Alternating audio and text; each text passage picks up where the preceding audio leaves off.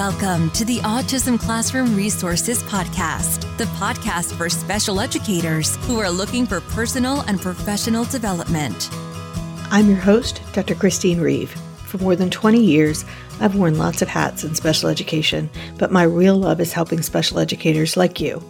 This podcast will give you tips and ways to implement research-based practices in a practical way in your classroom to make your job easier and more effective.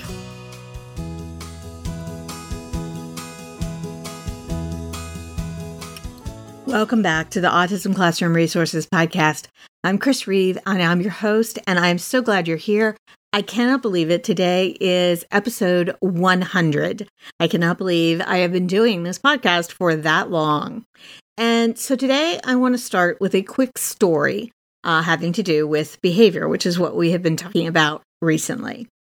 Micah is a student who has a history of hitting the teacher and throwing work materials when he is asked to work. And the team did a functional behavior assessment and found that the behaviors functioned to escape from the work demands. Even though the teacher didn't intend to, the work demands often ended up being put aside or delayed to address the challenging behavior. And part of his behavior plan was to teach Micah a way to escape from work demands more appropriately by asking for a break. And this allowed them to remove the work demands for the appropriate communication response, the break asking, and not for the challenging behavior. And as I talked about in episode 98, they worked on making the communication response more efficient than the hitting and throwing at getting released from the tasks. And all of that was fine. But Micah's teacher discovered that she still had situations in which giving him a break just wasn't an option. Sometimes he wanted a break from an activity he couldn't be removed from. So, for example, sometimes he wanted to leave art or music specials, but there wasn't staff available to actually remove him from the room. And this resulted in more hitting and throwing. And she was really worried that that was going to sabotage the behavior program as a whole. So while she could give him breaks when she was with him in her classroom, it wasn't always possible in other environments. So that's what I want to talk about today. What do you do when you can't honor the function of the replacement behavior that you've chosen? And today I'm going to focus on escape-related behavior. And then I'll focus on other functions in the coming weeks. And I have a free download as well as a free behavior webinar that I want to share with you in this episode. So if you find yourself with these kinds of questions as you're trying to manage behavior in the classroom, you may want to check out the Behavioral Problem Solving course in the Special Educator Academy. It's a whole course that will actually walk you through doing the functional assessment and collecting the data, providing behavioral support, and all of it is really focused on how do we make this fit and work in the context of a real-life classroom and real-life situations. And you can try it out with a 7-day free trial. Just hop over to specialeducatoracademy.com and you can join us because teaching in special education does not need to feel like you live on an island. Now, let's get started.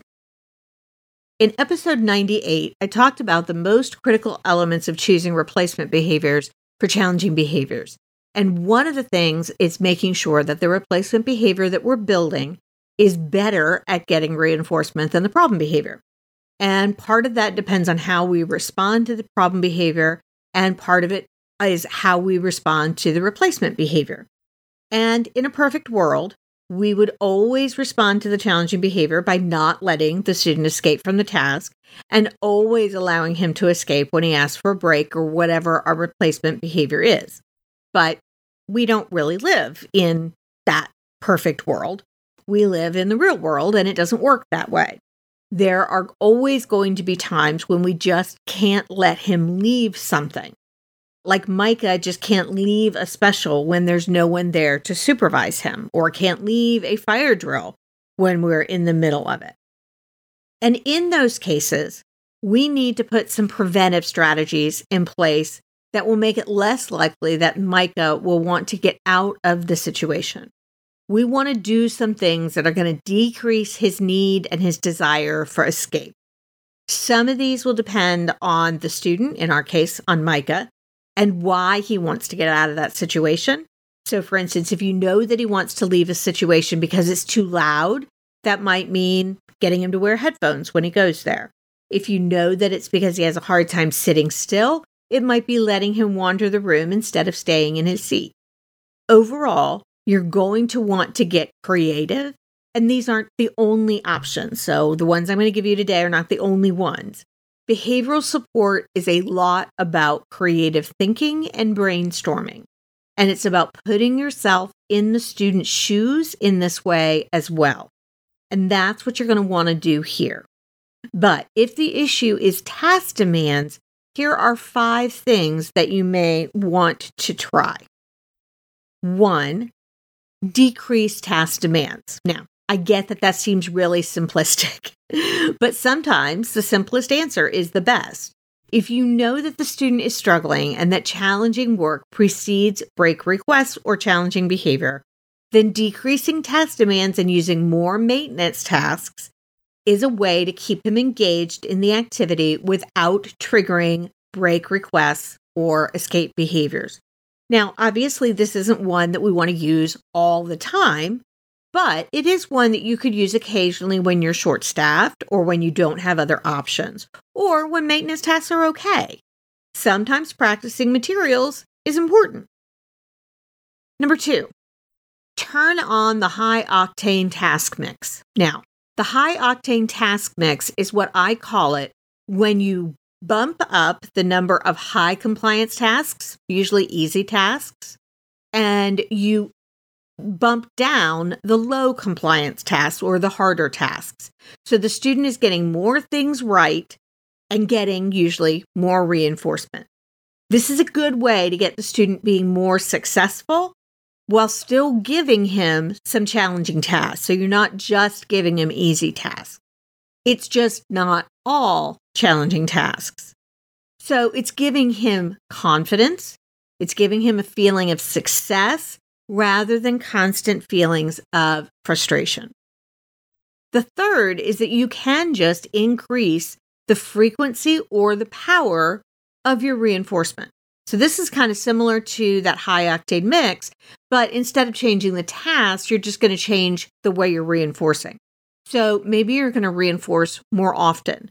So you're going to reinforce mastered tasks that you normally might not reinforce as much.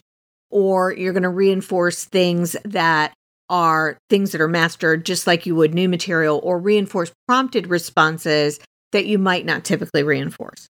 Or maybe you're going to reinforce with more powerful reinforcers so that the reinforcer is more potent when you use it. Or you're going to give them longer access to the reinforcer. For that same effect, you're going to make the reinforcer more powerful. You could also make the reinforcers more engaging. So play the reinforcer up by making it more exciting. Make it a surprise by hiding the reinforcer for younger kids.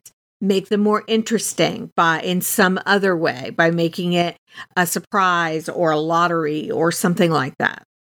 So I've got some resources that I'll share in the links in the blog posts of ways that you can do this. And you'll find the blog post at autismclassroomresources.com/episode 100.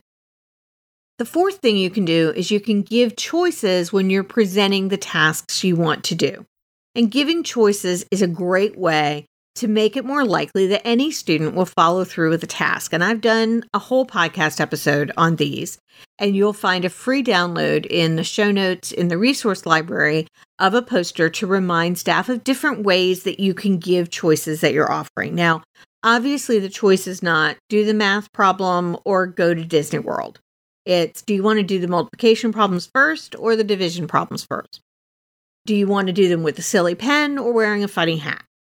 So go and make sure that you grab the free poster and the episode with more information about choices that you can use as a preventive strategy, autismclassroomresources.com/episode 100. So make sure you grab that there. And finally, number 5 is you can really amp up the engagement of the tasks themselves. So pull out the preferred mode for the student's work. So if you know that he likes to work on the computer, or you know that he really likes to work on the tablet, let him do his work on that during these times. If you know he has special interests like NASCAR, See if you can develop materials that incorporate that. So make file folder tasks or books that are about that special interest. Find fun and novel ways for him to respond to answering flashcards, like using a pointer or a fly swatter or a flashlight to find the right answer, or put the cards down on the floor and have him jump on the right answers.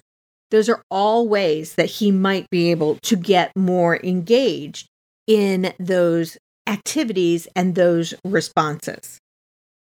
All of these options are ways that decrease the motivation to escape from the task by increasing the motivation to remain in the task. So you want to think about it as kind of a seesaw. One goes up, the other goes down.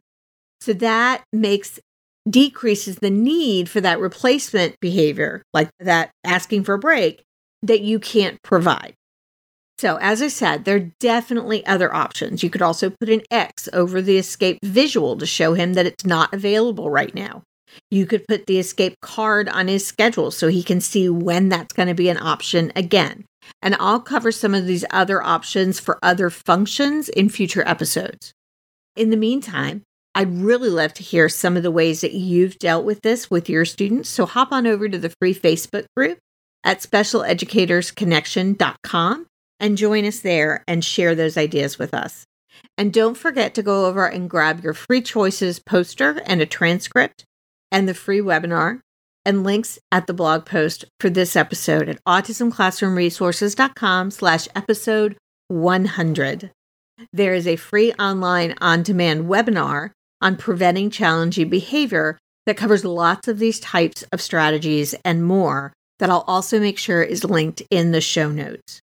So as always, thank you so much for spending this time with me. I hope that you come back next week. I hope this is giving you some ideas of things that you can use in your classroom. I will be talking more about challenging behavior next week. And until then, I will be sitting over here brainstorming ways to decrease my escape behaviors from writing more podcasts.